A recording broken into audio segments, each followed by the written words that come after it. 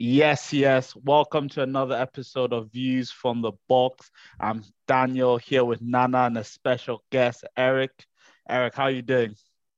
I'm good, bro. I'm good, bro. Obviously, things are looking a little bit positive for us. Obviously, that will always lift the spirits. But yeah, man, other than that, life's okay. I'm blessed, man. I hope you boys are doing okay. I'm Yeah, I'm I'm okay. comfortable. I'm okay. I could be better. If you came last week, you'd see a big smile on my face, but something happened at the is it the City Ground? Forget Yeah, that man. stadium. Yeah, to be fair, But I'm chilling still. I'm chilling, fam. I'm comfy, man.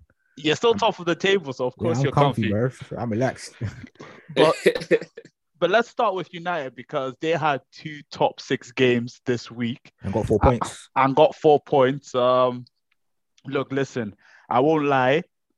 United recently have been doing well enough for the fans to be gassed. Like I'm not surprised that you're happy, Rico. Against Spurs, that was one of the better United performances we've seen since Fergie left, if we're being honest. We've Yep. we, we've seen United play well. What a goal. Sorry.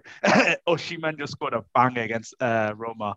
But we've seen United play well since Fergie, but this was United dominating a game and playing to a coach's philosophy, and we've hardly seen that since Fergie. And then against Chelsea, even though you drew and it was a last minute draw, you're the better team most of that game. So how are you feeling, Eric?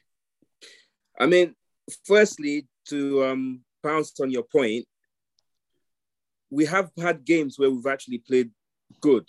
We've played decent since Fergie left. A lot of games have happened since Fergie left, but the most important thing is that this is the first and only time we've controlled the game against Tottenham, that is. We've controlled the game pretty much from start to finish. Since Fergie left, United have never had a game where the whole way through you're comfortably saying United are winning this game. A big game, that is. And so that's refreshing, that's pleasing. I think momentum is everything in football. And I think Man United could not have been in a lower place at the start of the season. And it sounds cliche, but the only way was literally up. It was up. The way we finished last season and the way the season started this time around, honestly speaking, you're looking around, fans, players alike are thinking, here we go. Literally, here we go again. Here we go again. And the fixture against Liverpool was the turning point, in my opinion, because we're facing a rival at home who, let's be honest with ourselves, have absolutely been molesting us for the past couple of seasons. And Bro, what was the aggregate score last season? 9 bro, 0 it or was something something like like that? 8-0. Like, Yo, 9-0, 9-0. Yeah, it it was was 9. wicked. It was actually wicked. But no, so like when you add all of those things in place, coupled topped with the fact that this is a manager that really people actually were rooting for.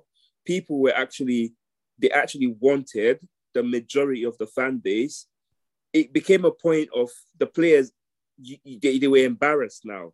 It became a point of, okay, fine, we can lose to a team like Liverpool who are better than us, but don't put in the performances. Because last year, I don't care what anyone say, Man United on their day should not have lost 9-0 on aggregate. Liverpool can beat us home and away. They were that good last season, but not 9-0. Not 9 That 0, team is nah, not that definitely team is not. not bad enough to lose 9-0. Like, Nah. so it almost came to a pride thing where you're looking at the players like, bros, like you guys need to now start picking yourself up for your own sake, not even for Man United, for your own careers, like how you're going to be spoken about. So it's sort of like kitchen sink. But anyway, when it comes to actual turning point and where we're going from now, it's it reminds me of when obviously Klopp came, when Klopp came to Liverpool, where Hey, you if know you that are clock not, now, now. no, honestly speaking, no, the reason why I say that is, hear me out. Maybe it's a little bit different, yeah, in a sense, but my thing is that as fans, you are accepting what you're seeing and Yeah, you have an identity that you can relate with. All that's missing now are the players yeah, quality. that to go into those positions because the things that he's trying to do, the way that the team is trying to play, They can see it. it's clear to see.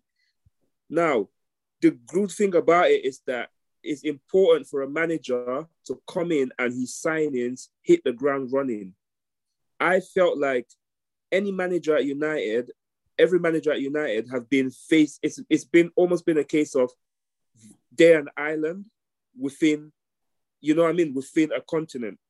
But They are Rico, the one guy. what do you think has changed? Because you said, yes, United are not 9-0, a 9-0 team behind Liverpool. And you said Liverpool is a turning point. But if you remember, after Brentford rather, you lost 4-0. Everyone was getting onto the manager. Everyone was getting onto the players. Everyone was getting onto Lisandro Martinez. Everyone was getting onto Harry Maguire. The fans were getting onto Luke Shaw. If that was Ollie plays the exact same team against Liverpool. But what did Eric Ten Hag do? He dropped Cristiano Ronaldo, he dropped Harry Maguire, and he started Lisandro Martinez. And that was the start of the Martinez, Rafael Varane. Why do you think he's actually been backed like that compared to last managers? Because when last managers, Jose would come, will speak about certain players. Van Gaal would do crazy things like playing Ashley Young up top and playing Rooney in midfield. Yeah. How come Ten Hag is getting backed and the past managers weren't? Well, my thing is, my personal opinion on that is that we're now at a stage where we've tried everything. We've tried an experienced manager, we've tried a winner, we've tried a club legend, we've tried everything. And we've now come to a point where Ten Hag is, okay, yeah, we know him from Ajax. People that watch football often will know who he is and things like that, right? But he's coming to United almost as he has no allegiances. Rio Ferdinand is not rubbing his hands saying, give him the job now. Like, this is the perfect scenario where he can come in. Harry Maguire is not his signing. He can drop Harry Maguire with absolutely zero chill. Like, he doesn't care. Going down to Ronaldo, before he came to the job, what were the rumors? Ronaldo's not going to fit Ten Hag style, That's what everybody was saying before he even came. Everyone said that, yeah. Where we're at now is not a surprise. Ronaldo, the thing I'm saying is that what has happened has played perfectly in Ten Hag's hands. Ronaldo, he came in, he set the way he wanted to play. He even made Maguire his captain. He even came out and said he gave Maguire the backing. He gave all of them a rope to hang on. He played all of them. The same people he played McFred. Our first friendly was McFred. I can't remember, but I believe one of our first, he played the people that we're used to, right? He gave them all a chance. When you look at the changes that you mentioned, Martinez coming in and things like that, yes, from a footballing technical point of view, that has made a difference. But I think the number one difference is the attitude from the manager. There's not a single player at Man United who is untouchable. Even his own signing, if you notice, Malacia isn't playing anymore. Because he was poor in the Europa League game the other day. Poor. So he's setting a standard. You play bad, you don't play. And have you noticed that now Luke Shaw has gone back to the form that he showed in the COVID season, where he's energetic, where in the build-up he's actually showing technical ability. Where his contract running up soon. That's why he's playing well. His contract is ending soon. My theory is that it's aligned with that as well. My theory is that if you remember Luke Shaw's form when Alex Telles came. Telles came as well. Yeah, that's what I was about to say. And Malacia came. Malacia threatened his position for a couple of games, and he thought, nope, let me hit the gym. Let me go. Let me start running. And obviously, as a United fan, you'd rather see, a player. For me, do you know what? There are a few players at United that really get where they're at. And you have to look at the oldest players like De Gea. And if you remember, Luke Shaw was one of the very first signings. It was a Van Gaal signing, I remember. Yeah, it was one of the first signings after Moyes. After Fergie. Yeah, after Moyes, sorry, yeah. So what you're seeing now is obviously as the years came on, the meaning of being here, the reasoning for players being here, it's just got watered down over the years. Players got away with everything. Players go on international duty. They speak how they like, and all of those things. They're the difference now. Yeah, my old friend. I hope the stories are not true, man, and I hope he's a real God-fearing man. You know what I mean? I really that guy ain't a God-fearing man, bro. I hope. Anyway, now let me stop deviating. But no, I think that to answer your question, to be fair, the main thing that has changed is the attitude from the coach. The attitude from the coach, whereas this is not a boys' club. Mm-hmm. People don't, this just because somebody is signed for a certain figure doesn't mean he has to play. And that's how that's how any club should be, really. That is how any football club should be. You have to be competitive. Everybody has to have somebody behind him wanting to take their spot. And that has never happened up until now. And for me, yeah, I think that's the main thing. But when you're talking about actual individual changes, Lisandro Martinez. Yeah. Lisandro Martinez has changed the dynamic of Man United's defense and dealing with pressure. Because, yeah, sorry.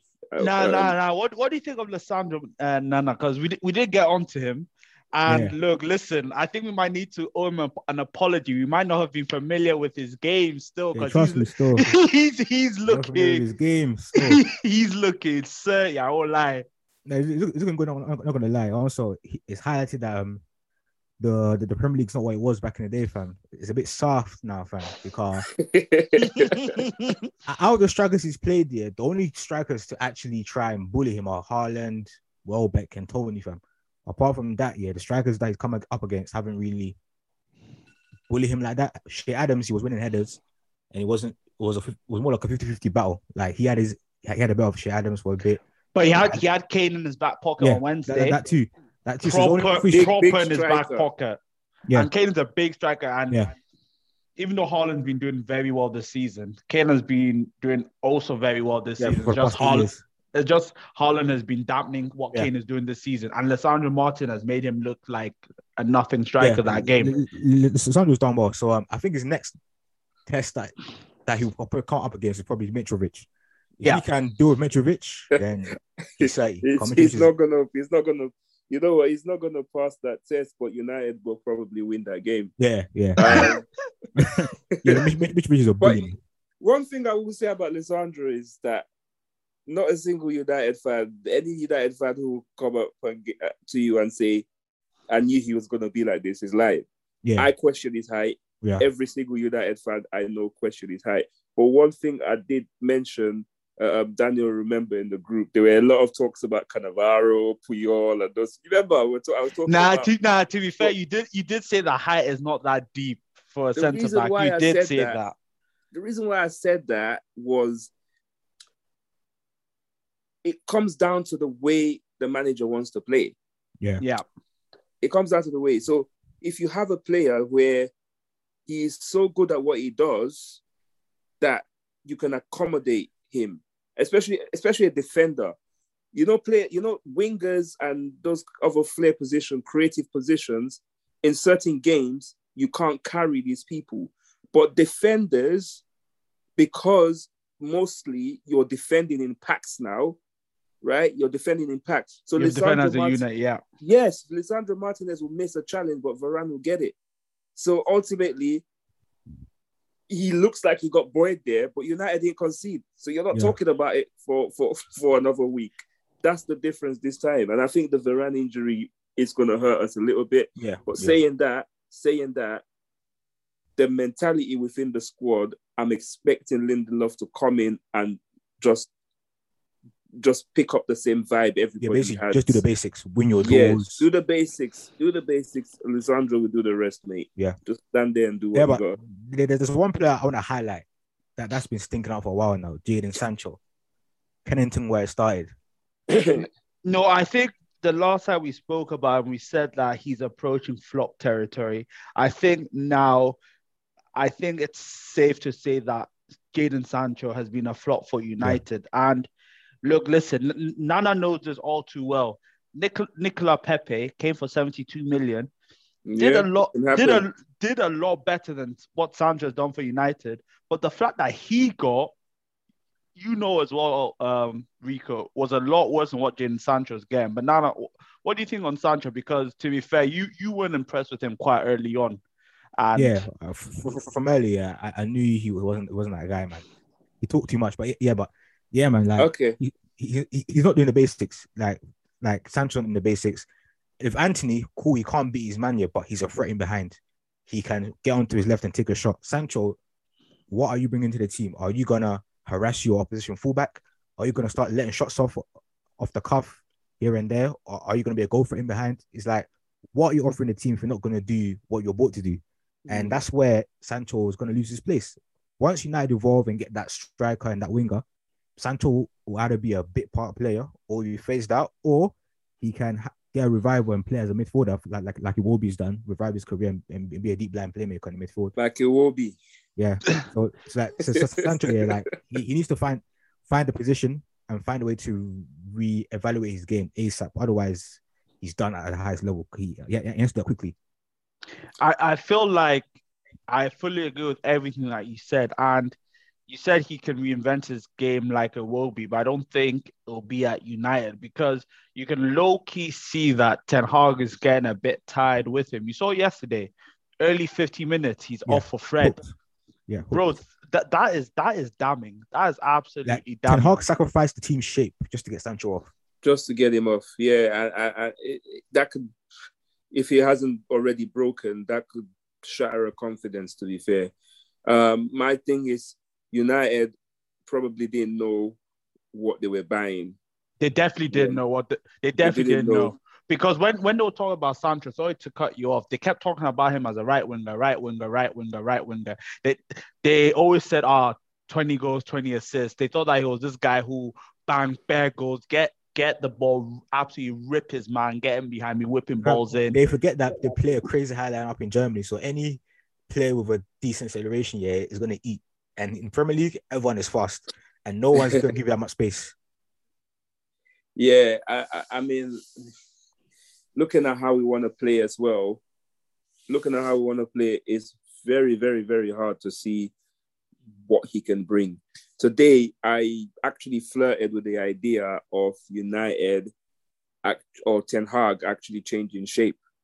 And bear with me here, I'm of the opinion that in the biggest of games, a United midfield that involves Bruno Fernandes, the Fred we saw against Tottenham, Eriksen, and Casemiro, like a diamond sort of thing. And then you have you have a Rashford, and maybe, I don't know, anybody, Rashford and Anthony, actually. You have a Rashford and Anthony playing as two false nine, help, one drop in, one stays, one drop, one stays.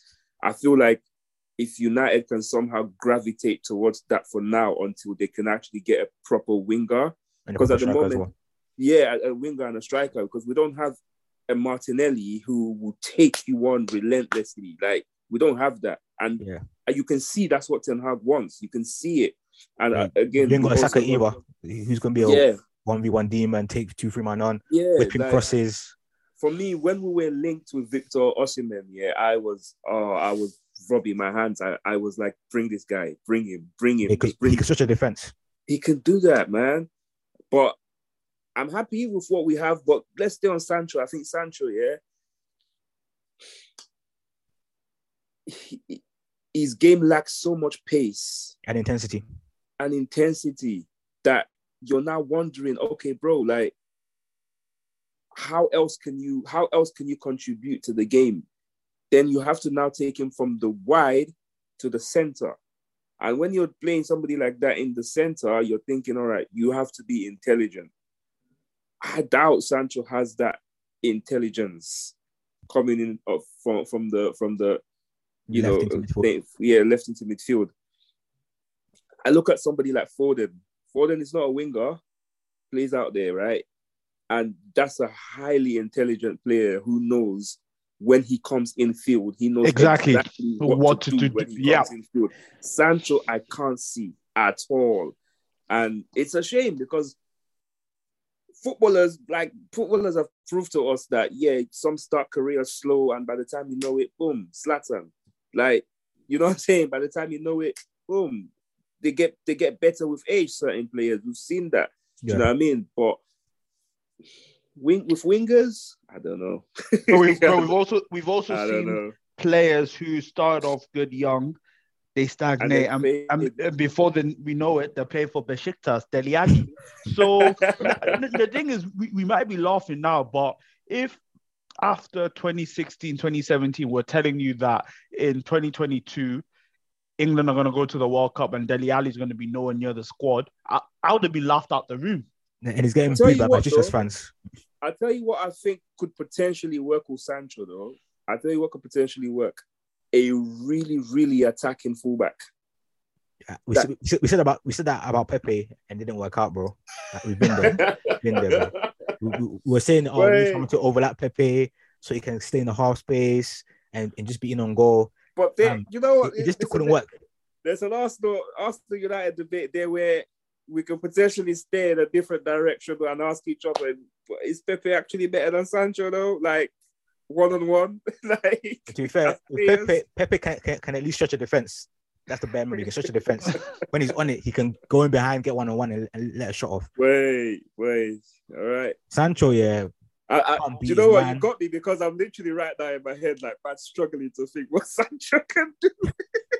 Now, and that just means he needs to fix up, and he needs to fix up quick. Guys, I deep it. My brain. Last season, you could. I know. Wait. I know what Sancho can do now. Like Daily Duppy, they need a new rapper. Like Sancho can. Sancho can drop a Daily Duppy, bro. No. Like now, I knew he was gonna flop last season, man. Like the whole vibe, I could just tell, man. He that type of a player, man. He ain't that guy. Like, he was not going to take guys to the next level. When he came, a very specialized system for him to thrive at a top level. And right now, United can't provide him with that. And going forward, he's not the type of winger as Ten Hag wants. And sorry to cut you, but when he came, United, obviously, we don't speak about number 11.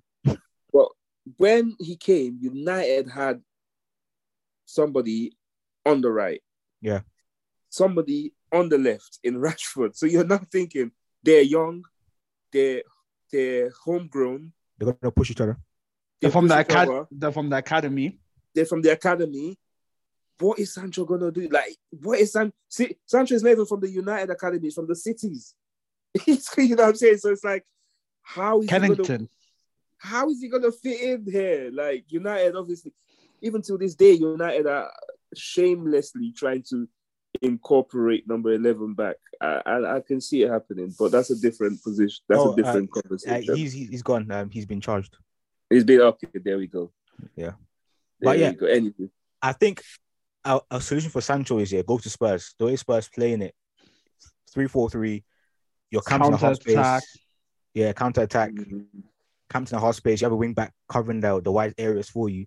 I think that's something Sancho should explore. Spurs with that negative manager, though. Oh no, not Conte, but when Poch comes back, that's what I'm saying. That manager, boy.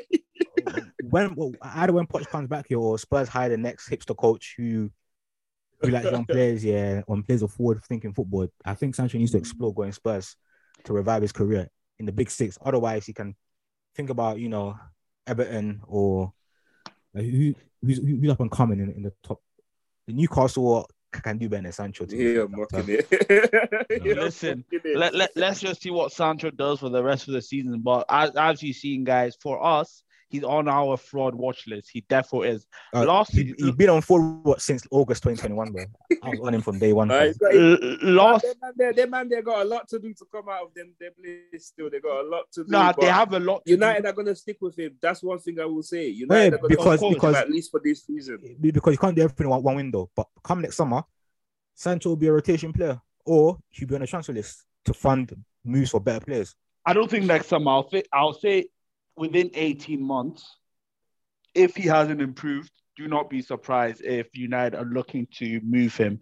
But we need to finish the United segment on one player who, for me, is an absolute embarrassment. And I've been seeing a lot of ex-United players back him just because of what he was doing in 2017, 2018. But this is 2022.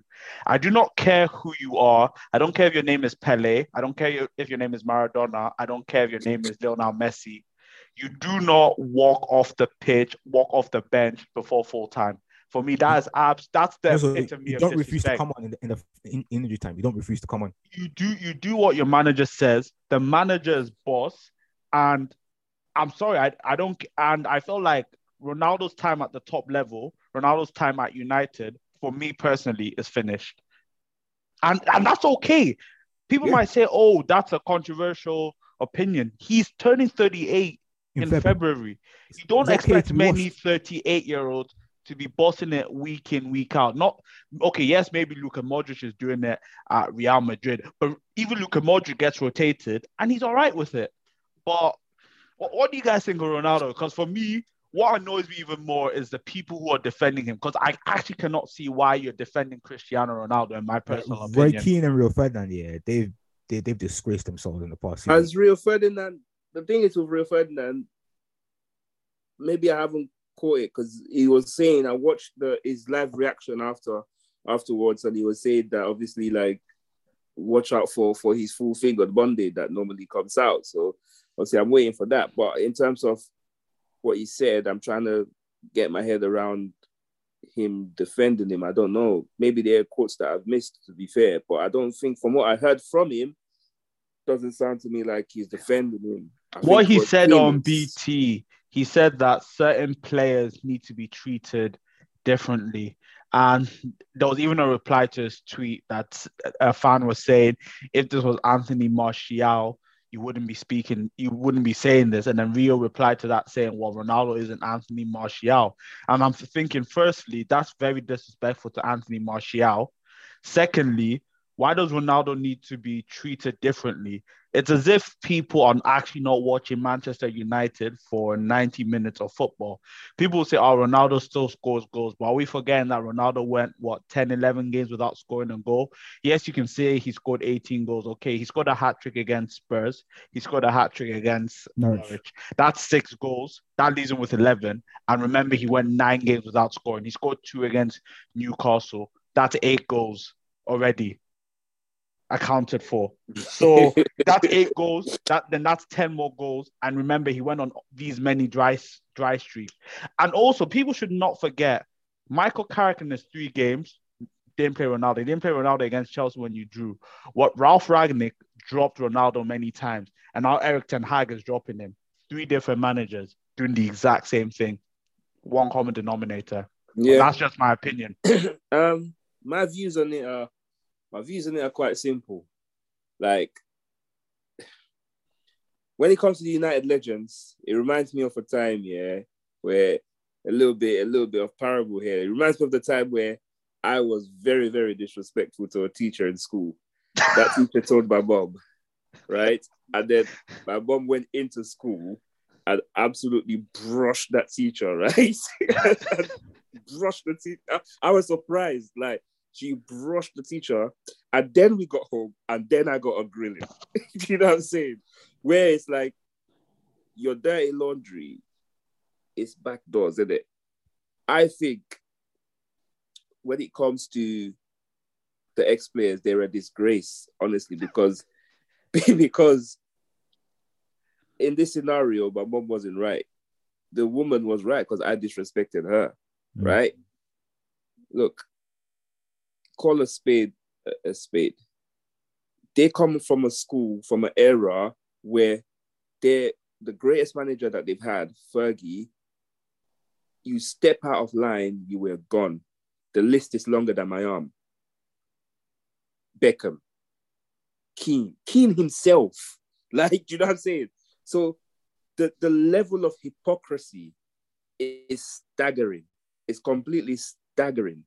And it just goes to show, obviously, there's so many other facets of why Man United haven't been successful, but it just goes to show the mentality around the club, which has led to what we've become all these years. Yeah. All of this job for the boys. Pally. Ronaldo, Pally. He's Ronaldo. He's a legend. Bring the legend back. Or De Gea has been here for so long. He's won a title, so keep him in the sticks. Bro, he was playing rubbish. He should have gone. He should have gone. The man got given a new contract when he wasn't in form. So when it comes to that, I don't agree.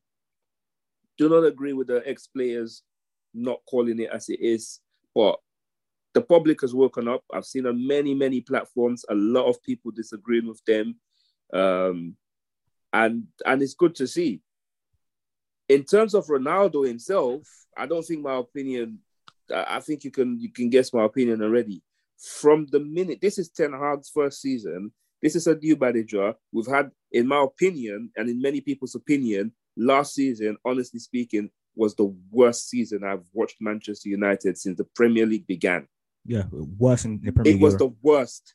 Daniel, everything happened to us. We had people going jail. We had, it was the worst.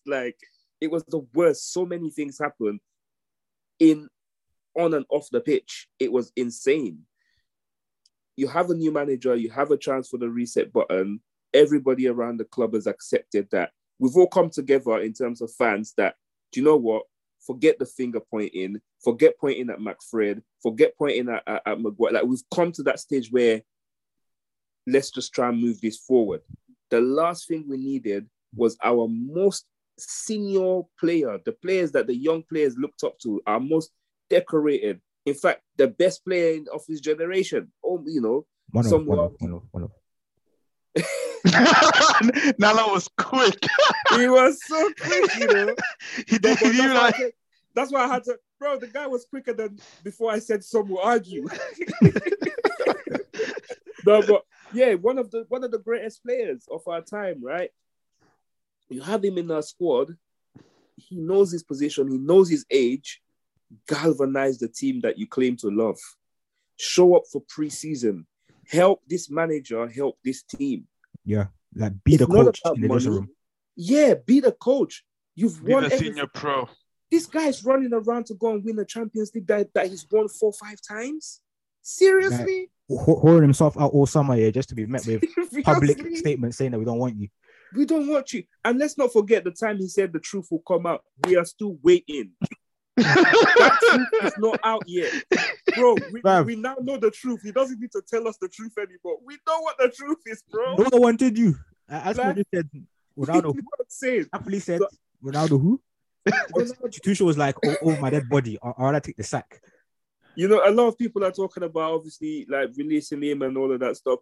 I think then that's when you're actually entering the territory of disrespecting Ronaldo, and I'm not gonna lie, you can't. I know how much he's disrespected the club, but it's time for the club to act in a dignified way and actually get rid of him when he needs to go. But he needs to go now. But he's playing the narrative that you guys have not allowed him to leave. So you just cut him loose, cancel his contract, and see who comes and picks up on the free. My thing is, it's very difficult because I'm going to obviously sound like the pundits, but Cristiano Ronaldo can't be a free agent, bro. He needs to hold it. He needs to hold it, fam. Cristiano Ronaldo cannot hold it. Take with me as an Arsenal fan, yeah. No sentimental, fam. If a guy is actively trying to undermine the coach and the coach stands firm and banishes him, you back the coach. You reap the rewards. I back the coach completely. Now, do you know what? It's a free. Ten Hag might be one of those. It's a free strike and you're out thing, because this is the second strike. Yeah. Remember, he walked off in the last game of pre-season. Yeah. And then obviously he's done it again. We might look at a position where, come on, like Man United, end of the day, it is also a results business. Let's face it. Yes, Ronaldo is not bringing much to the table, but bro, I'd rather have something than nothing. What if in January you go and get Gakpo and No, Then he's but that's the. Ronaldo. I think with or without Ronaldo, that's the plan. I even think that we were trying to get somebody this summer. I just thought Man United we just didn't have. We just our coffers ran dry by the end. Yeah. We spent a lot this summer. Yeah, A You lot did. of money. You did. You spent 200 bad P. You know, we spent a lot of money. I think if Ten Hag really wanted to, because again, United being United, no matter what has changed, we still struggle to sell players. Yeah, basically, when team is crap, it's hard to really sell the deadwood. I can tell you. It's so hard. It's so hard because everybody has seen what they're like. Like they've seen it. Yeah. Nobody wants to pay them. Yeah. You know, but then you also get is mentality is like someone like Phil Jones, who DC United was actually going to pay him. There was the 150 grand we give him. DC United was going to do that. This man did not take it. Like this man did not take it. You know, so you get that as well, isn't it? Like, but no, in Ronaldo's case, personally, it might sound like a sentimental thing, but I won't. There is a bit of sense. There is a bit of logic in my thinking, i.e., you know what? If worst comes to the very, very worst, like there is Ronaldo there up until January. And when you actually deep it, January is what, about 7-8 games away? Yeah. It's not that far. It's not that far away. Six It's games, not that six far. games. Six games away. Six league So, games. Yeah, It's 5-6 games. really, to be fair, like as much as, okay, if Ronaldo turns around and do a madness next week, then I can hear, you know what, drastic action needs to be taken, right? But Rico, don't you think you said Cristiano Ronaldo can't be a free agent? But don't you think you're thinking about Cristiano Ronaldo at Real Madrid? Because Cristiano Ronaldo, the player now, can definitely be a free agent. Why not? Like, he's Why old. why can't he's this 38 in Feb? Like, it's okay to be a washed old guy, fam. It is what it is. Like, you ain't gonna be on top forever, fam. Like, But them man there are not any washed old guys. Them man there are not Nedved or them man there are Ronaldo. Like I know it's the man- Ronaldo, but he's 38 in Feb. Them He's a goals. big man. He's a big man now, fam. Nah, but he doesn't deserve to go out like a sucker. He That's doesn't. his fault. That's his fault. But the thing is, if he doesn't deserve to go out like a sucker, don't act like a sucker then. Yeah, Don't act like keep a your head dickhead. down and grind. When No. Ruben Nistelrooy did what he did in the Carling Cup final, what did Fergie do? He said, "Oh, that's how you want to do me." Saying this, you ain't playing for me again. The next season went to Real Madrid. But let's not pretend like Ruud van Nistelrooy was a scrub. Ruud van Nistelrooy was a top scorer and led Real Madrid to the league title the following season. Ruud van Nistelrooy then was better than what Ronaldo is now. But what does Sir Alex Ferguson do? He got rid of him for the greater good of the team. And The question is and when? also let's not forget this.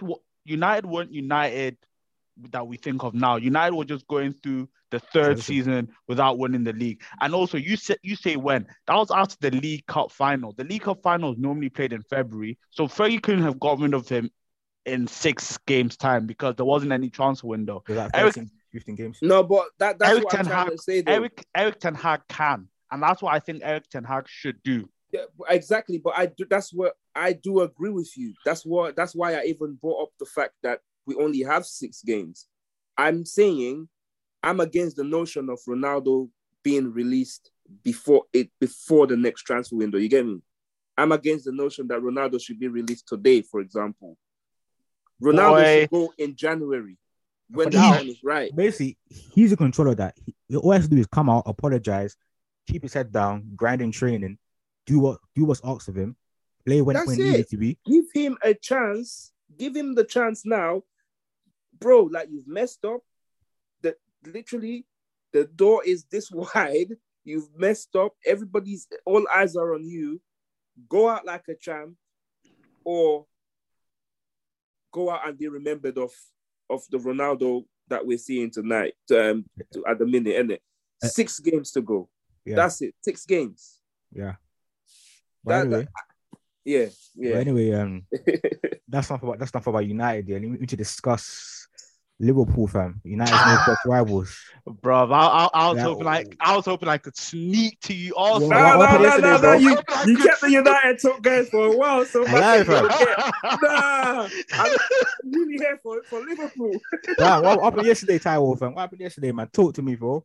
Uh, Talk to me. Conceding 2+ XG to Nottingham Forest. Worst side in the league. Look, I'll speak about two things. I'll speak about on the pitch and I'll speak about off the pitch. On the pitch, you look at that lineup and I'm thinking today's gonna be long, but we should win this game. I'm not gonna come here and say, oh, I thought we we're gonna lose, because no, only losers say that. There's no reason why you should lose to bottom of the table, Nottingham Forest. And even when we lost, you're watching that game and thinking, if Liverpool just had a bit of sense, they would score goals. There was no quality in that team to break Nottingham Forest down. And that, for me, goes back to off the pitch. Thiago was injured. He had an ear infection. And to be fair to him, those are quite painful for me. No. To be fair, I do agree. Ear infections are painful, and it's a valid reason for him to miss the game. But then we're left with Fabinho. We started Curtis Jones, and then we brought on Jordan Henderson, and then Ox. The reason why I say we go back to off the pitch, when was the last time Oxlade-Chamberlain was available for Liverpool 10 games in a row? When was the last time Thiago was available for 10 games in a row? When was the last time Naby Keita was available for 10 games in a row? So that's 3 out of our 8 midfielders that we can't rely on. When was the last time you guys bought an outfield midfielder, fam? Bro, that's exactly what I was getting to. If me as a fan who follows Liverpool, yes, I'm a fanatic fan, but I don't spend every day. I'm not employed by the club to look into these things, can know that, look, the majority of our midfielders are injury prone. Why can't A, the coach, and B, the recruitment team see the same thing? And what we're seeing now is just a combination of that. Yes, we might say, yes, we have injuries, but we had that 2 seasons ago. That should have been a wake-up call to be like, look, let this never, ever happen again. And it's happened 2 seasons later. And now we can't even buy a win away from home. The only win we've won away from home was against Rangers. And let's be honest, that's Rangers. Rangers are crap. So are Nottingham Forest. And we haven't invested in quality. And it's hurt us now. We thought we can be at the top forever. It was just going to be us and City. Arsenal, look, they've played, how many games have Arsenal played? They've played 11, won 9, lost 1, drawn 1. Look at Man City. Man City are still doing the thing. Man City won the league back-to-back, and they went to go and buy Erling Haaland. Not even people only talk about Erling Haaland. They also bought Alvarez, who's also a young striker. Fernandinho, people 2-3 seasons ago, people were thinking, how can City replace Fernandinho? They got Rodri. 2019. And then look, who else did they get? Calvin Phillips. Now they have two DMs. You saw what Ferguson used to do. When players were coming to the end of the peak, or when players were going out of line, he replaced them, he replenished them. And the thing is, I sound like a broken record, but this is what the top teams do. And this is what Klopp, and yes, I'm mentioning Klopp, because people always want to talk about FSG, but Klopp is complicit, and you have to blame him. You have to look at him. Like, he's the reason why Nunes is not at Liverpool right now, Matthias Nunes. Exactly. His trust in mediocre players, his trust in players who are actually not that quality, is the reason why we still have Oxlade-Chamberlain. There's no reason for Oxlade-Chamberlain to still be at Liverpool. Like, to be fair, anytime you guys put Ox on a transfer list, he gets injured in pre-season. Well, that is true. There's no reason. This summer we were negotiating Naby Keita's contract. There's so many Naby sexuals on Twitter that'll come out with XGA, XYZ, chances created, all that nonsense. But bro, if this guy can't be fit for 10 games in a row, who the fuck cares about all his stats? So for Liverpool, it's down to a lack of quality and arrogance off the pitch. And also players who we thought were good just playing shit. Joe Gomez, he locks up Haaland in on last week Sunday, then midweek Bozo gives a penalty away, and then that free kick, exactly what he did for that free kick. Go watch the Napoli highlights when Liverpool played Napoli. You'll see he did the exact same thing. Can we highlight that Gomez's watch is fake, fam, and that your fans need to apologize to a certain Benny Blanco, fam? Look, listen, shut up, man. I'm not apologizing to no Benny Blanco. You need to hold that. All right, cool. Say no more. But anyway. But yeah, man, Liverpool, yeah, like, We saw this from a mile away back in 2020. I remember when we said it, after the Champions League year, you guys should have really started to have a succession plan in place for when the old guard eventually lose their legs so that they have someone there to, take their place and take the pressure off. Look at Fabinho, 28. He looks dead on his feet, fam. My guy is moving like 28 years old. He's 28, bro. He's moving like a 35-year-old. This has to now, like Daniel says, at so many levels, you have to look at Klopp. You have to. Yeah. Like he's left Liverpool to do too much in one goal. There's too many players to replace. Klopp's reputation has let him get away with murder, in my opinion. Because if this was any other manager, when I mean any other manager, even if this was Pep, people would be getting on to him more than Klopp. But go on, Rico. Yeah. No, I was just going to say, like, there actually is some form of a revolving door. Not to the extent that Liverpool fans would like, because when you face it, your rival, like City, it's hard because they are so good. They're so relentless, like in terms of bringing, because of Pep. But at the same time, bro, like even before Pep, though, their recruitment has been on point. Now, if you remember, each time City won the league, the following summer, they wouldn't go out and strengthen the team. They would go for cheap options. For example, when they beat you guys to the title and goal difference, they got Jack Rodwell instead. When they beat Liverpool to the title, they went and got Wilfred Boney, which are rubbish they're going by, Mangala. So Ali Kuman, yeah. So if you look back, it's history just Pep. Pep has just come and transformed the place at City. All sorts of the manager. Even look at Arteta when he first came in. He told the ownership straight, we need the money. We need to spend. We need to cash out. And what's happened in the last few years, we've been spending money anyhow, fam. So Klopp really and truly should have used his clout and leverage here to loosen the purse strings. But from FSG, at the end of the day, it's the Klopp show, fam. You run the place. He runs the place. He's the biggest name there.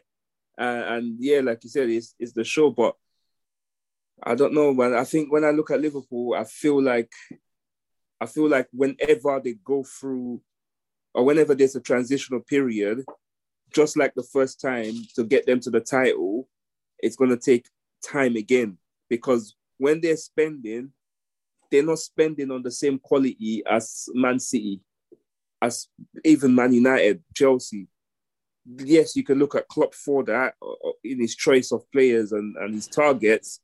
But the reason why Klopp is getting away with murder, so to speak, is that when it comes together, it's damn good. It looks very, very, very good. So Liverpool are trying to rebuild, yes, but it's too much to do at one time. It's too much to do at one time, but then you have to ask yourself a question as a fan, Daniel, is do you have the patience to give him another 4 or 5 years like you did the first time around? Because that's why future-proofing is important. That's why future-proofing is important. Yeah, exactly what Nana said. Sorry, that's why that's why future-proofing is important. After we win the Champions League in 2019, how can we go and get Harvey Elliott and Adrian after we win the league and Sepp van der Berg, who, look, out of those 3 players that we bought after we won the Champions League, how many of them are actually important to our first team? Elliott. And the only reason why Elliott is that important is because of injuries. After we won the league, yes, Thiago, Jota, but wasn't enough. Those were good signings, but bro, you can't tell me that team only needed 2 signings. With all these little investments, that is why literally we have so much to do. That is why we might not need to have the patience. If you go through the team, yes, Alisson, one of the best keepers in Premier League. Yes, 5 years more on him. Keep him there. And in terms of left backs, Tsimikas just needs to step up, but we had the right idea there. In terms of centre backs, look, listen, our centre backs were injury prone. We knew they were injury prone. We might be in a situation where we might need to get 1 or 2 centre backs, not in one summer, but over the next 18 months. It needs to be done because we can't be putting our trust in Matip. We can't be putting our trust in Konate in terms of fitness. And in terms of quality, we're now seeing we can't be putting our trust in Joe Gomez. Trent Alexander-Arnold, I'm not going to proper get onto him. I'm seeing some Liverpool fans just chat absolute nonsense. They're doing the same with Fabinho, saying that, he was always shit. No, there's a reason why Trent Alexander-Arnold, we were loving him because he was quality. But if people underestimate, Trent has played a lot of games. No, he's played a lot of games. Physical and mental burnout is I key, think. but he's also suffering from lack of competition because if Trent doesn't play, James Milner plays. And look, listen, before I got onto James Milner, I'm not even going to get onto him because it's not his fault he's playing this many games. And to be honest, at the end of the day, even when we're playing shit, he's still one of our better players trying his best. And Also, then the fullback you guys bought to deputize for Trent is injured, fam. Calvin Ramsey, yeah, I don't know how he got injured that quickly. And then you get onto the midfield, which is where the key. If you want to look at Liverpool's issues, just look at the handling of the midfield. Look at every single player.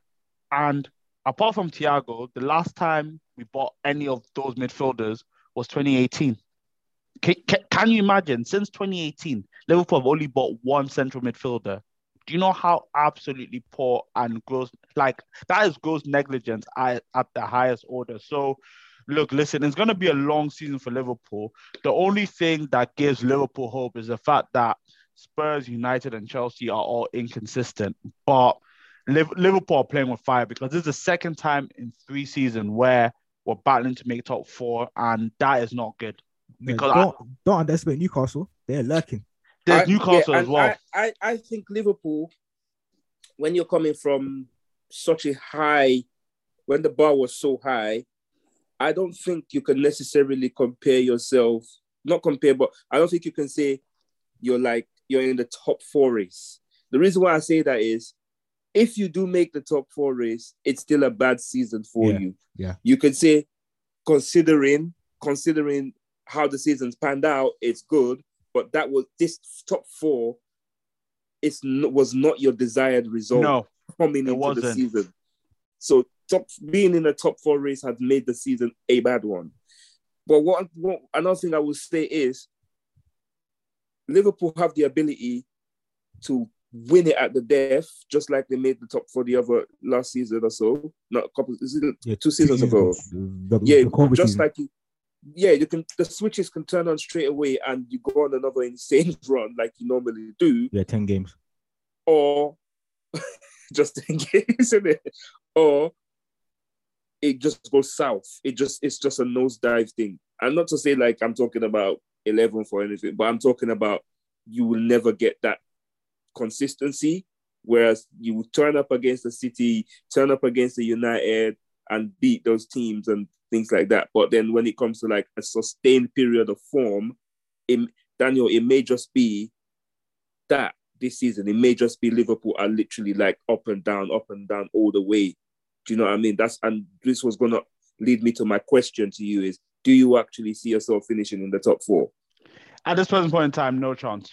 Absolutely no chance. The reason being is there's too many players I can't trust fitness-wise. There's too many players I can't trust form-wise. Every game I go into, the only player at this present point in time that I can trust that will give me a 7 out of 10 and above performance is Alisson. Trent, I have no clue what he's going to bring. Virgil, yes, he's been good recently, but I still don't know what he's going to bring. Robbo has been ran into the ground. I don't know what he's going to bring. Fabinho, if it was up to me, use his rep. He came 14th in the Ballon d'Or. Use that, sweeten that up a bit, and sell him in Jan. That's how ruthless I want Liverpool to be. Thiago, I can't trust him. Henderson, look, listen, he's 30, 31. He was, when he was at his prime, yes, he was a good servant and he did very well, but he wasn't, in terms of quality, he wasn't that high, and he's gotten older, so the quality has gone down. In terms of our forwards, the only forward at this present point in time that I actually trust, and this is going to make you laugh, is Luis Diaz and Darwin Núñez. Those are the only two. Everybody else, I don't really trust. Well, Bobby. I'm not letting Bobby Purple Patch fool me. I'm a Liverpool fan. 2018 was the last time I seen Bobby for a full season. Bobby has started the season very well. Don't get it twisted. But Bobby was on the pitch on Saturday. Yeah. Don't get that twisted. He was on the pitch. Isn't Bobby's USP dropping deep, linking, building up? How come he didn't do that on Saturday? It's funny when Bobby scores, people are Bobby, I love him. But when Bobby's crap, people ignore it. So I'm not letting that. Yeah. And also, Diogo Jota, love him to bits, but first, he's injury prone. Secondly, go and check his goal scoring drought. That's gone under the radar. It's close to 20 games now. If you don't believe me, go check it. If you don't believe me, go. If you don't believe me, go check it. If you don't believe me, go check it. And for me, I'm astonished. I'm actually astonished. Exactly. And for me, like, there's so What? many things Yeah, that he hasn't scored since Norwich. He has won at Emirates. Norwich. That's what, back in the last season. Back end of last season. He's the Norwich game. It was if the Arsenal game was.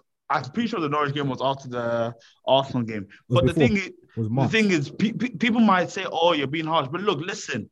Like Eric said, our aim was not to go into the season and compete for top 4. Our aim was we missed out on the season by 1. Let's go. We can't be carrying players who the USPs to link up play and against a deep block is doing fuck all. We can't be carrying players that is injury prone and is not scoring for 20 games. We can't be carrying these players, and the standards need to be high. We need to stop being sentimental. I feel like some fans will get onto Klopp for being sentimental, and he's way too sentimental. But so many of our Last fans. time Firmino scored a league goal was 2nd of April, 2-0 win against Watford.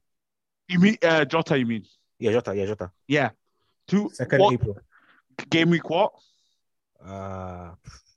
Boy, that's what Watford, yeah. So I'm working my way back. Basically, it was in the running. So look, 2nd of April, the season ends in May. And Yes, I remember we have Champions League games, which we went all the way. We have FA Cup. It was before the quarterfinal against Benfica. We have FA Cup games, which we went all the way. And then we've also had this season. Granted, he has been injured. But look, listen, that's why for me, at this present point in time, unless these players go back to playing at the level at which got them to the reputation at the level Liverpool are, I see us finishing 5th or 6th, even not 7th. We're that bad at the moment. We haven't won an away game all season in the league. Yeah, that's bad. Like, and we played 2 promoted teams away. A team that nearly won the quadruple plays 2 promoted teams away, loses 1, draws 1. And the game that they draw, they only played well for 10 minutes. Also, you guys are in scary territory because if you remember clearly, Wenger's last season, we won 15 home games, but we only won 4 away games, and we came 6th. So you guys need to rectify. That's what do you know? The thing is, that's what I was gonna say. Like, these things sound very, very familiar to the times United finished 7th. These are the kind of stats I used to hear. We haven't won a single away game. These are the kind of things you hear when the team is about to finish 6th or 7th. These scary stats, they don't go away. You know what I mean? They don't, but they linger. And do you know what? It's unfortunate, but you know, like, another elephant in the room, because of his form, we have to talk about is Mo Salah. Yeah. It's Mo Salah. So do you feel like, I feel like ever since Mo Salah went to the AFCON, came back, won the AFCON, lost the AFCON. Lost qualification as well to Senegal. Lost qualification to Senegal. We're looking at a different player in terms of, firstly, in terms of mentality, and then secondly, I felt at that time, I was like, you know what, he's tired, he's fatigued. That's what I was putting it down to personally. But then we enter a new season, and don't get me wrong, like, it's not like he's gone through a goal drought. You know, he's still picking them up here and there. But this is not Mo Salah. This is not the Mo Salah that we know. And Daniel, what do you think is behind that? Because I've given you my opinion. I thought since after the AFCON, I thought something like he came back a different man. But what do you think? Like, what's the reason why he's not producing what we're used to? Like, at this present point in time, I'm not sure, but he needs to fix up. Otherwise, he can fuck off next summer as well. And like people might say, oh, that, like, people that listen to this might say, oh, Daniel, you're being harsh, blah blah blah. Salah held Liverpool to ransom last season. The only reason why Salah got away with it is because Salah was doing very well for Liverpool. He was performing at a level where people were calling him the best player in the world. His agent was coming out, taking the piss out of Klopp, taking the piss out of the agent, taking the piss out of Jamie Carragher and our legends. And we all know that when agents come out and speak, it's basically an extension of the player. So Salah was basically telling his agent to take the piss out of Liverpool to get a big payday. Fair enough. I'm not saying he shouldn't have, because Salah was performing at a level where he deserved it. So I'm not gonna be reactionary. I'm not gonna talk with hindsight. Salah deserved doing that. However, when you do that and you get that payday, show that you deserve that. Follow through. Show why don't prove the owners right, because the owners were reluctant. The owners were thinking you're about to turn 30. If we're being 31, if we're being honest, if we don't give you this contract and we want to sell you, your options are really not that much. He's proven the owners right. He's proven the owners' hesitancy right, because yes, he scored against City. And last week, if anyone remember, we said, look, we hope there's a springboard for Salah. We played 2 games since then, and Salah's USP is goals and assists. That's his USP, goals and assists. West Ham, no goal, no assist. Against Forest, 4 passes in the whole game. Worse than that Lukaku game where we all took the piss out of him. So he needs to step up, because if he was just, okay, he's getting assists here and there, I'll be calm. But Salah is basically playing at a level of a newly promoted championship winger. He's more like Alba last season, where he was making no runs in behind, not shifting from his defender, static in the final third. He's moving like Alba, fam. He's smelling of Alba right now, fam. No movement. So for me, Rico, I'm not sure what the issue is, but for me, I'm not ready to carry passengers. I don't have patience to will they, won't they. For me, if that's 2 and 3 seasons for a lot of players that will be performing below par, we need to be ruthless and get rid. Salah, he's not getting any younger, and there's so many. I just watched Napoli versus Roma. Kvaratskhelia, what a scary winger. That's just one example, and there's so many on the market. Fabinho, we're linked with him, by the way. He's a baller. Fabinho, he's running through quicksand, bro. I'd rather have Declan Rice than him. I'd rather have Bruno Guimaraes than him. Yes, they're going to be expensive, but and I'm not saying we're going to get them, but those are just 2 examples off the top of my head, and I know there's plenty more examples. Oh, Florentino Luis, Benfica. Exactly. Mate, that's my guy. We can't be standing still, because with us standing still, if we stand still, if we say, Fabinho will come through, Salah will come through, before you know it, us losing to Arsenal is going to be normal. Us losing to United is going to be normal. Us losing to Man City is going to be normal. Just like the old days. Us having tight games and losing to Chelsea is going to be normal. And then just like the old days, fam. And boom, the top 4. That's the top 4 for you, innit? We circle back. That's the old days. That's football. Circle back. So for me, it's either Salah fixes up, Fabinho fixes up, all these players fix up, or they get the fuck out of Liverpool. I'm so it will sound disrespectful. Yes, thank you for everything you've done. You're Liverpool legends in my eyes, and yes, I respect you. You guys were world-class players. But when it's time to go, it's time to go. Yeah, it's business end of the day, man. Like Wenger got rid of Vieira in 05, 40 million. He refused to give Perez a contract. Like, it's just business, man. It's just business. Shit happens. But yeah, that's Liverpool for me, man.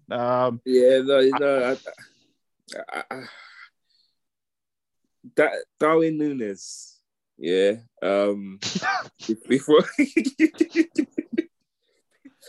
Before we move on, I just wanted to ask you, you know what? I remember before he came in, and obviously, like, we knew Haaland was going to City, and obviously the talk was who is going to score more goals. And Listen, we were gassed. Nah, look, listen, we were gassed. I was gassed. Look, listen, I was gassed. That's what I'm going to say. I was gassed. You guys almost had me. You almost had me. There was a point where I was like, you know what? It's a finish, like, Núñez, yeah, he plays like he's popped a perk, fam. That's how he plays, fam. He plays like he's on a perk, fam. But I think he's going to come good, though. I actually think like he's a player that's built for the Premier League and very rare. But he needs to I'm slow not down. gonna lie. The amount, all I will say to Liverpool fans is we've held it for the last 3 or 4 years. So I have no remorse. Like I don't care what you lot are going through. Like United fans, we have held it from you lot. We've held it for the past 3 or 4 years. So like, yeah, I'm here to give it. Nah, I hear that pause. I hear that. I fully hear that. But look, listen, Nana's been waiting that patiently because we need to chat about Arsenal. We need to chat about hats off to Arsenal, bro. Like you got hats off to Arteta because the Arsenal fans, the Arsenal man, they did not rate Arteta. Yeah, no Arsenal fans. They didn't respect what he was doing, fam. I'm happy Erica said this because a lot of people will be like, "Oh, rival fans didn't respect Arteta." Yeah, you're right, but neither did some of your fans. Yeah. So None of your fans did, bro. Like he got him all from Arsenal fans because even talk about to when he banished Alba from. They were like, "Oh, who's Arteta to be banishing Alba?" Alba's a big player. He's supposed to manage personalities. Like one for Arteta already is like he ain't scared to be the unpopular guy. You know, Ozil was being a waste of space. Told him to allow it. Banished him from the team. Banished Alba, and he's been proven right. But yeah, man, like it's just accumulation of 2 years of hard work. Like, obviously, Arteta himself has not been perfect. He's had his moments where you're thinking, "This is a bit spooky." Not gonna lie, fam. Like you're scaring me, but everything's going swimmingly well right now, fam. Like 9 wins, 1 draw, 1 defeat. Like we are firmly in the title race. Don't see the Arsenal fans are pushing out, fam.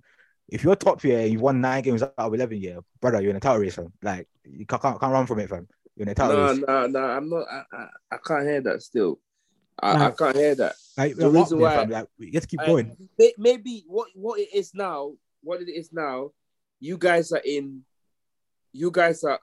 top of the league at the minute, and there's literally virtually no title race in October. Like there's no title race in October. Nothing is won in October. Why would you say there's no title race in October? Because nothing is won in October, especially in this particular season where we know a World Cup is going to do so much to so many different players. Like there are players that are going to go into the World Cup, they're going to go far into the World Cup, come back disappointed, or the other way around. Go into the World Cup, win it, come back euphoric, and then their team isn't doing well. Like you get so many scenarios where one thing Arsenal need to do, I was saying it to an Arsenal friend of mine today, one thing you guys need to do that's vital in the next 6 games is keep that momentum. Because when players go to the World Cup, I don't know how many of your players are going, but when players go to the World Cup and come back, it's important for them to come back, to want to come back, if that makes sense. It's important for them to be out there and whatever goes on at the World Cup to be like, right, cool, it's time to get back to Arsenal. Do you know what I'm saying? Luckily, Partey ain't seen the second round. Tomiyasu ain't seen second round. Saka will be back by the quarterfinals. Wait, you ain't waiting Japan's thing now? Bro, they ain't seen second round, bro. God ain't seen second round. Bro, Saka will be back by the quarterfinals later. Wait, all I'm saying is I have a cheeky feeling that man like Jesus will see a final, you know. Oh yeah, he's the only player who's gonna get substantial minutes because he'll probably start for Brazil and get to the final. Gabriel is not a starter; he's a rotation option, so into the final. Martinelli might not even make the squad. Yeah, he's not going, fam. Check who's in his position: Neymar, Rafinha, Vinicius. He ain't touching that plane, bro. Is it? Oh no, I thought that brother was Brazilian, but he's Portuguese, the one from AC Milan. Oh, Leao. Portuguese. So for Arsenal, we're lucky, fam. Like Odegaard ain't going World Cup. Ben White man don't get called up, fam. Even if he goes there, he's gonna be chilling on bench, fam, relaxing, bro. So you never know, with the way England are moving, they might need a right back. Yeah, but I don't trust the way it's called. You get me, fam. So for Arsenal, yeah, I'm chilled, fam. Like the only player who's gonna get substantial minutes is Jesus potentially. Leaving that's not guaranteed because what about Granit Xhaka, Switzerland? That's the only player that will probably get a lot of mileage on Granit Xhaka will play, and he's somebody in central midfield that you have to say has turned his career and life around, bro. He's our most durable player at the club. This guy can play for days. 90 minutes. He's very durable. Like his lungs are made of iron, bro. Like this guy does not get injured. Yeah, he's always fit, doesn't get tired. So I watched you guys' last 2 games. I watched full 90 minutes of your last 2 games, and the same spark that you had at the start of the season. I feel like second half of games, in the last 2 games especially, that's what I wanted to get to. Yeah. You have been displaying clear signs of fatigue in the last 2 games. Today, I wouldn't attribute this fatigue as per se. Today was just a complacent second half, in my opinion. It wasn't tiredness, it was just very complacent because it wasn't a game. It wasn't end to end. It wasn't like Southampton were physically pressing us. They were sitting back most of the time. We were just lackadaisical in our passing. Our passing was not accurate. Like I would attribute that to tiredness. Leeds game, maybe, because we just come back from 3 high intense games. Spurs, Bodo Glimt, and Liverpool. So I could accept the fatigue excuse. But today it was not fatigue. It was a lot of your guys play when Thursday and weekend because didn't Jesus play in the Europa League? Well, but luckily we qualified now. We can afford to now rest. That's it. Yeah. That's a big luxury that not many teams have. Yeah. No. Like you look at right now, we're almost for October. So Nottingham Forest is our final game in October. Then 2 more games for the World Cup. So we're just gonna grind it out for the next 3 games and just remain in the top 2. Come the break, then come back replenished and get 2 signings in Jan. We need a midfielder and an attacker in January. Otherwise, we will crumble in the running, fam, because it's a long season. We need that extra body. I got a question as well. When we were talking a minute ago, obviously, on the Liverpool segment, we spoke about Trent, and one of the things you spoke about was his lack of competition. I've always wondered from the outside, especially now that Pepe's gone, who is Saka's competition? Like that's I said, in Jan, we need to go and get an attacker who can come in and play both sides. Yeah. Even if it's not competition, it's someone who can, what's the word I'm looking for? Be a competent rotation option. You know, get 60 minutes, the game's won, you can bring him on, and you won't see a drop in quality like that. Just come in, keep it ticking over, do the basics, stretch their back. But do you know what thing we're sleeping on low key? ESR has not played this season at all. Yeah, and Arsenal... He's back after the World Cup. He's back out of the World Cup, and you know when the old cliche when somebody comes back from India, he's like a new signing. But ESR is definitely going to be like a new signing because you saw last season he was rotating with Martinelli on the left. If Arsenal, this is a big if Arsenal get another forward, you now have somebody that's a competent substitute for Martinelli.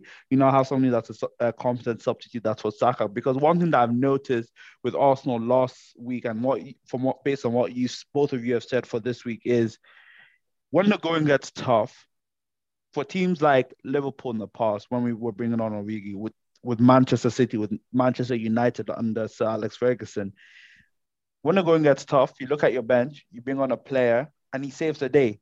He re-energizes the team. Even look at Real Madrid on the weekend. They were struggling against Sevilla. You bring on Lucas Vazquez, you bring on Asensio, you bring on Lucas Vazquez. Look at Real Madrid's second goal. Asensio was important in the build-up. Lucas Vazquez scores it. I feel like the drop-off in quality at the moment for Arsenal. And look, this is not a bad thing. This is just what happens when you're trying to become the best team in the league. This is what happens when you're trying to build up. It happened with Liverpool in our come up. It happened in Pep's first season. The quality, the drop-off in the first team needs to improve. And I feel like that's what has been affecting Arsenal, because I was hearing when Odegaard came off for Vieira, the drop-off in like the control and the quality of the team went down, because the drop-off from Odegaard to Vieira is stark. And that's what Arsenal need to address, and they need to make sure that they address it soon, because the first 11, amazing. 11 games, 9 wins, 1 draw, 1 loss. Not many teams have started the season that good.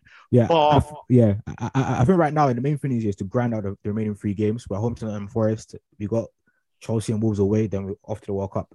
Coming back, main thing is in Jan, we need them 2 signings. Midfielder and an attacker, bruv. Like, a midfielder that can come in and play as a 6 and an 8, cover multiple positions. Just be an extra body in there so that we have the luxury of giving Xhaka a week off, or we have the luxury of rotating Partey. Yeah, even Partey. Yeah. So prone to pick up an injury. Yeah. It's even that he has a case with him over his head as well. So we need to have that insurance policy there come January.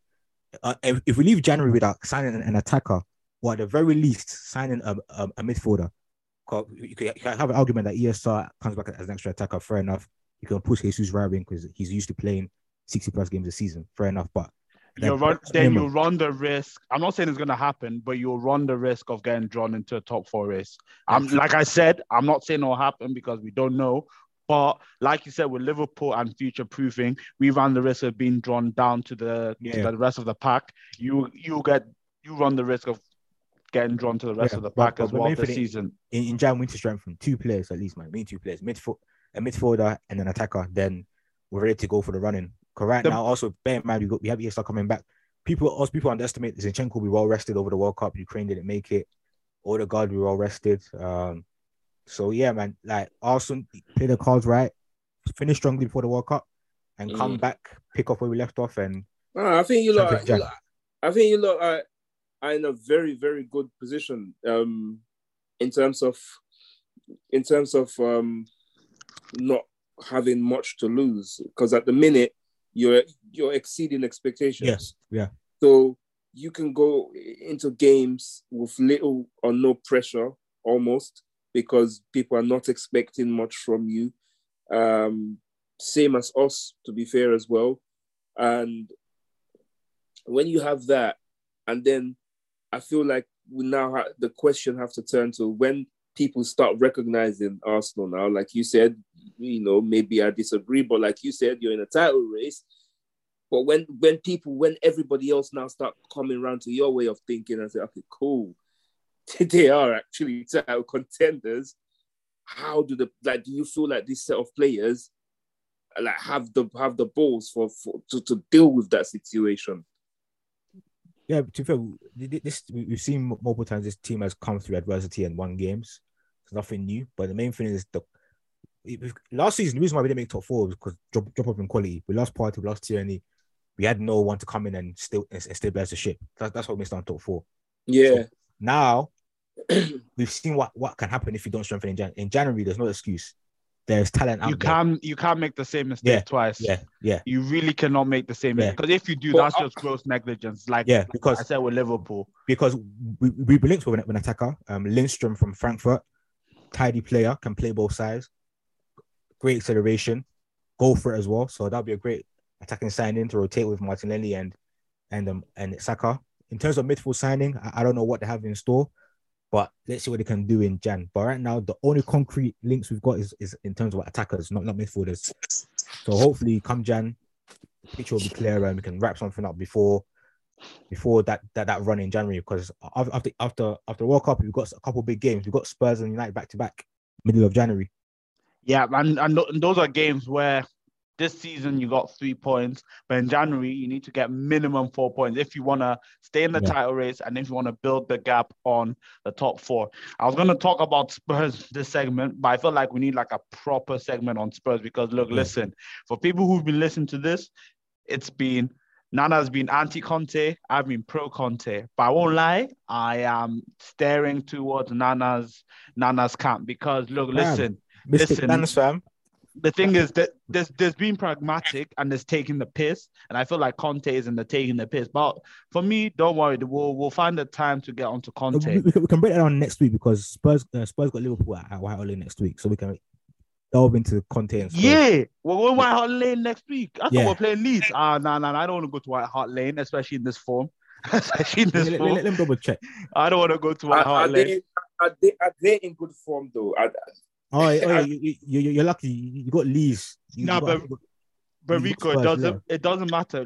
Look at what we just spoke about with Liverpool. We lost the bottom of the table away from home. Liverpool have not won a game away from home in the league all season. We've played Fulham. We've played Nottingham Forest. No disrespect to those teams. There's no reason to be playing those teams and not winning a game. For me, that's absurd. Yes, Spurs are off the Leeds, so we can discuss Conte thoroughly. Yeah. That weekend. Certainly that weekend. They got Bournemouth next week. They're winning that. And the thing is, we said it off air, and I know we said it off air. This week is a big test for Spurs, United, Newcastle, teams in and around them, and they failed. They failed massively. 0 points. But what I want to talk about right now is the re-emergence of the Super League. And the thing is, it's funny how this re-emergence is being marketed, because before it was marketed as the Champions League is boring, people are bored, we want to see the top teams play against each other all the time. Fair enough, I can agree with some of that line of thinking. Now it's marketed as the Premier League is too rich, us European teams need to find a way to draw the gap. And I'm just thinking, you hypocrites, you crybabies. Things are going bad for a couple years and you want to change the rule. I don't even know how bad they're going. Fam, they went outside there when the Premier League was doing tournaments in Asia, fam, back in the day, fam, trying to get that TV though, fam. They went out there, fam. They went hustling. What's the road and them need to do here? Pre-season tournaments up in Asia, fam. Build the market. That's where the money's coming from. The Premier League became rich because of the Far Eastern market. then everyone caught on, then everyone was eating. Like they need to look at the blueprint. The Asian market is how the Premier League became rich. Oh yeah, definitely. The Asian and is it the Arabian as Yeah. well? Because of all the Yeah. streaming, and then all you know is those guys are saying, forget streaming. We'll put the TV on our stations. Yeah. We'll put the games on our station. Look at Yeah. beIN. Look at all beIN these Sport. Yeah, Exactly. like that's where the money comes from. And then when you look at the streaming, what leagues was being streamed the most? The Premier League. Because The Premier League. that's what people were interested in. That's why that was one of the main reasons why the Saudi takeover was held up. Don't let any of this social justice warriors lie to you. It wasn't held up because of what happened. Money. It was held up because of there was a streaming war between Qatar and Saudi Arabia. Saudi Arabia were allowing a lot of illegal streams of beIN Sport, and Qatar didn't like that. But then once they resolved that, that's when Newcastle came in. But for me, the reason why it's so hypocritical, go and look in the late 80s, go and look in the 90s, go and look at the most expensive transfers, go and look at the top 10 in the Ballon d'Ors in those years, and go and look at where they were playing. Go and look at where all the top players went to. They all went to Italy. Every single top player, if you're worth anything, you went to Italy. Look, Kevin Keegan went there, Ian Rush went there, Paul Ince went there, Paul Gascoigne went there. That's just from the Premier League. Ronaldo went there, Lothar Matthäus went there. Bare people were going there. Then once the Italian league lost its source, Real Madrid, Barcelona, that's where they emerged. Look how many players they poached from Liverpool, United, and Arsenal. Cesc Fabregas, Luis Suarez, Ruud van Nistelrooy. Bare players, All of them. the top players would leave our clubs and go to Spain. It wasn't a problem then. Yeah, we weren't whining then. At least Real Madrid were paying their fees and paying their bills, fam. Barcelona still owe some money for Fabregas, fam. Certain number. Now I'm the debt collector. Fam, Barcelona owe bare peas, fam. Broke boys. I don't know. At least Real Madrid, they pay their money, fam. So for me, all these owners, the Agnellis, the Perez, Barcelona, Tebas, the Liga president. Tebas. For me, I'm thinking, look, listen, when you guys were taking the piss and buying our players and then all the best players in the world, there was no whining. So stop whining, get your money up, and stop marketing a shy product. Yeah, simple as. Get grinding and get to Asia, fam. Start doing La Liga Asia Trophy, you know. Barcelona player friendly over there, you know. Get all the investors out. You know my views on this when it comes to why they're not marketable, these other leagues. It's that, you know, the Premier League has always attracted foreign players, foreign talent and things like that. Whereas when you look at Italian football, especially before they got the money, and even when they got the money, the main thing in Italian football is Italian football's reputation stayed the way it was because they played in a certain way. People knew Italian for being a defensive-minded league, a slower league. There's an identity to Italian football. And I feel like I'm speaking about Italian football the most because I watch it, you know, the most out of the leagues outside the Premier League. What has happened is Italy have tried to move with the rest of the world, i.e. signing, just not doing what made Italian football what Italian football is, basically. Do you know what I mean? The style of football changed with everybody else. You have obviously now who can see with high pressing and all those kind of things, and you're seeing everybody in Italy trying to play either like a Man City or I think that's one of the things that a lot of these leagues have lost their value. Because back in the day, you used to identify a league by a tactic. Do you know what I'm saying? You say, okay, La Liga is where they play this style of football. Serie A is where they play this style of football. That's not the case. I don't know if anybody else sees it like that. I can see your point of view, Eric, but wouldn't you say stuff like, for example, not too long ago, Antonio Conte won the league with Inter Milan. Now you're seeing Jose Mourinho find more joy in the Serie A than he did in his last two jobs in the Premier League. But wouldn't you say stuff like the fact that AC Milan won the league and they're buying Divock Origi from Liverpool? This is what I mean, that things have become very, very peak for them. Gianluca Scamacca, bro, when Italian football is in its pomp, a young striker like Oh, Gianluca he's going Scamacca, Juventus. he's going Juventus, he's going AC Milan, To be he's going fair, Inter Juventus Milan, already got Vlahovic. It he's was Inter going Roma. who couldn't follow through. Yeah, You see, but it didn't Juve matter got back then. Vlahovic and Inter couldn't because they were broke. But back then it didn't matter. You knew a young, good Italian player is going to a top league because A, they're broke, and then B, they're just trying to get knockoffs from England. So I feel like, yes, Eric, I get your point of view, but at the end of the day, you saw Man City won the league. They got Erling Haaland. People want to tune in, week out. It doesn't matter if City are playing Forest, Bournemouth, or Fulham. People want to tune in, week out to watch Erling Haaland. Don't want to see Terminator. Nobody's gonna tune in to watch Divock Origi against Monza. No one wants to see that. Like it sounds harsh, but we have to be honest as football fans at the end of the day, and they also have to be honest. I'm thinking, look, listen, when you had your money, you didn't take advantage of it. Now that you're trying to play catch up, you're playing catch up in the stupidest way possible. I'm like, for me, they have to hold it.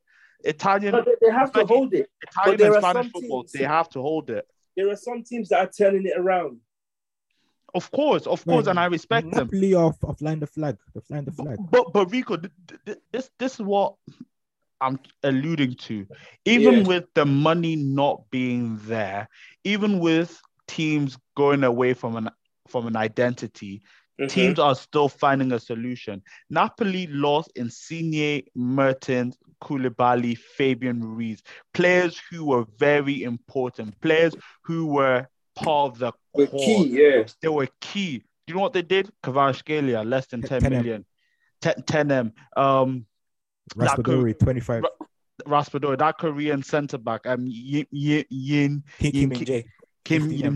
15M.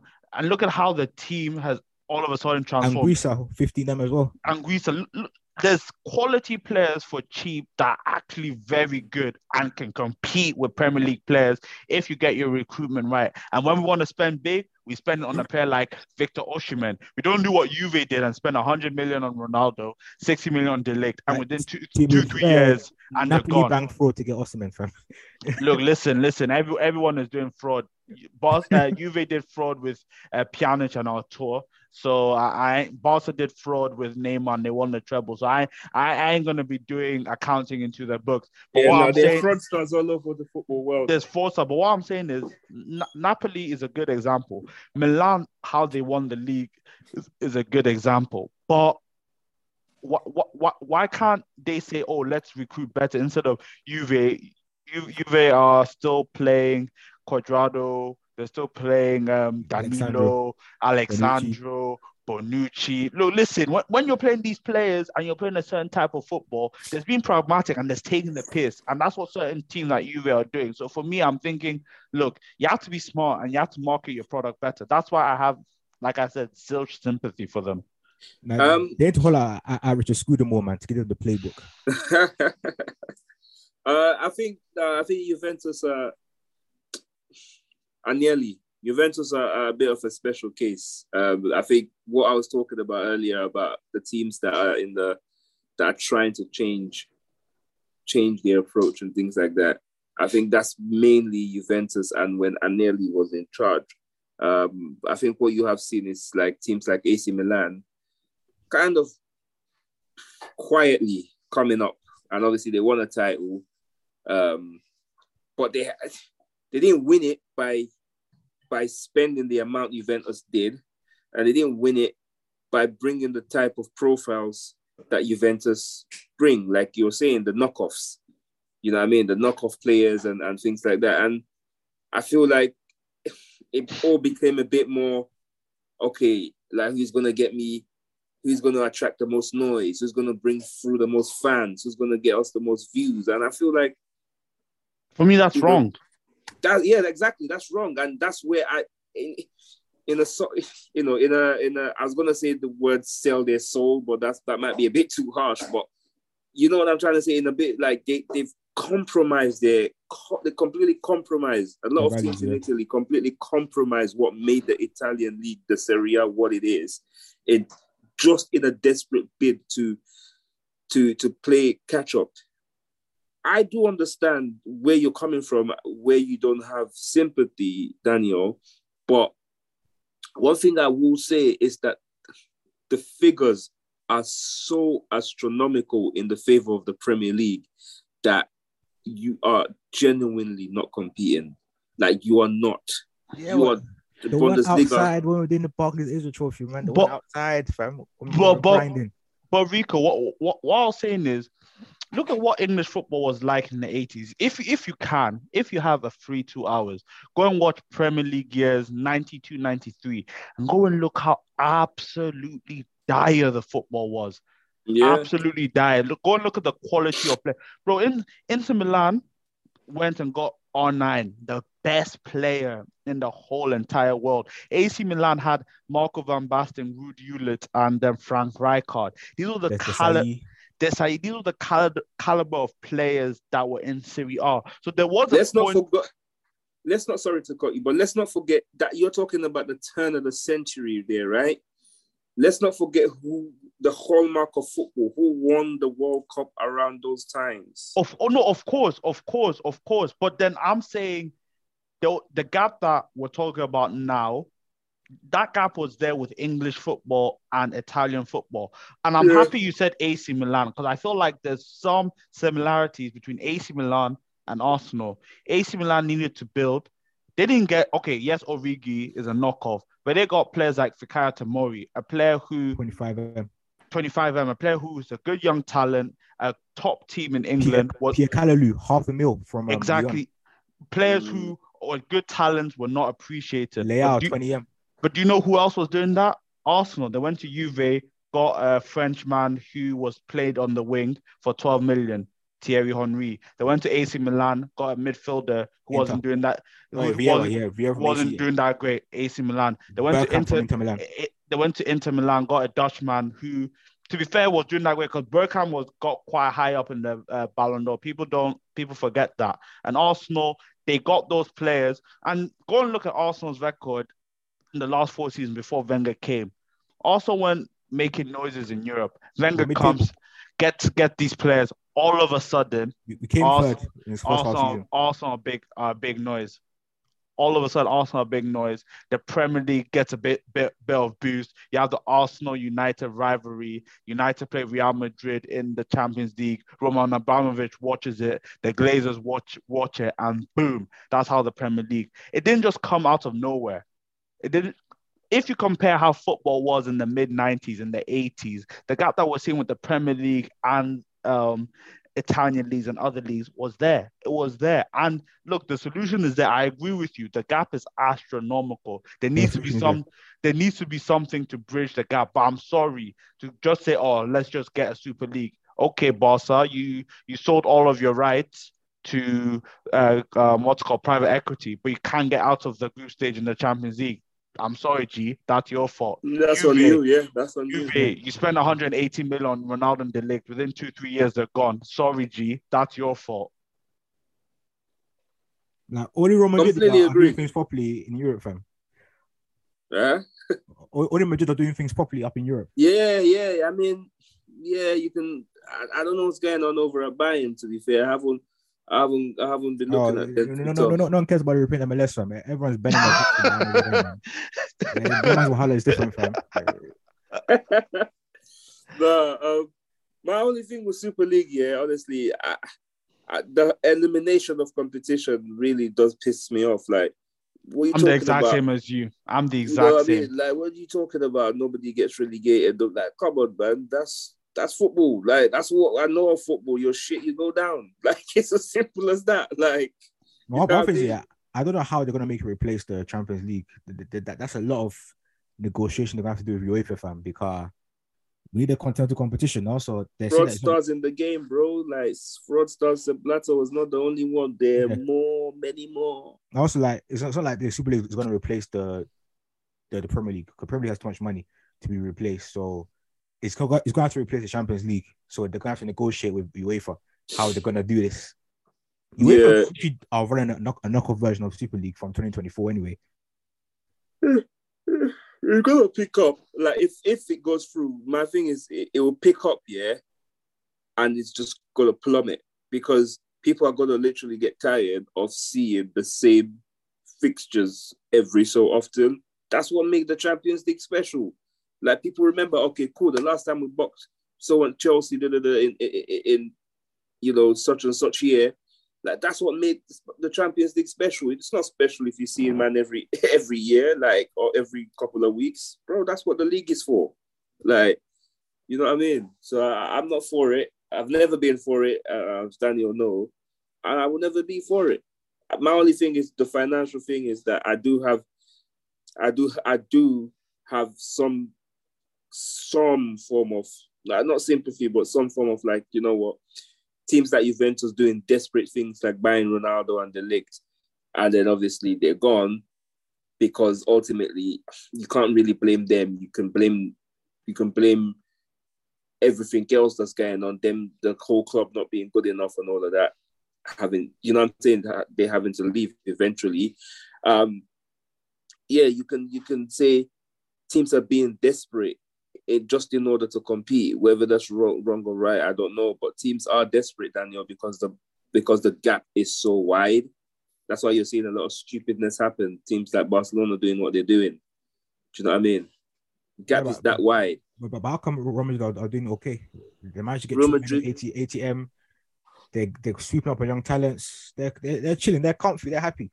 Do you know why though? With Real Madrid is that they, and to be fair to them, credit to them, to be honest, they built such a unit that went on for so long that in order to sort of like keep the machine going, they were that good. Toni Kroos, Modric still going. Toni Kroos is still going. They were that good that they can plan these things while these men are still bringing them Champions League. Like, and that's where the future-proofing argument comes in. You strengthen whilst you're on top. Don't forget, Juve made 2 Champions League finals in 3 years. Let's actually not forget that. No, we're not forgetting that. Juve actually made 2 Champions League finals in 3 years. They actually did. Italian teams, one Italian team was actually doing bits in the Champions League, and then all of a sudden they get knocked out. And the thing is not as if Juve got knocked out by Bayern. It's not as if Juve got knocked out by Real. They're flipping getting knocked out by Porto. They're flipping getting knocked out by Lyon. They're flipping getting knocked out by Villarreal. So, like, I do, like, obviously, like, there is a disparity in wealth, but for me, it's very hard. Hard. I totally get why. I totally do get why, because these are compelling arguments. Like, you can't be throwing money like, you know, you can't be throwing money like you have and then expect everybody to feel sorry for you when you're not winning stuff. But I hear that, to be honest. I put my hands up. At the end of the day, we'll see what happens by 2024 when the new Champions League format comes in. Things might change, but hey, it is what it is. Wherever the money is where the success will be. You just have to follow the money, and that's where the outcome will be, man. But hey, man, it's been a good episode still. I've enjoyed it, guys, man. It has been. But guys, this has been another episode of Views from the Box. Tune in next week. Hopefully, I'll be smiling, but let's see. Liverpool disappointed me, but take care, guys.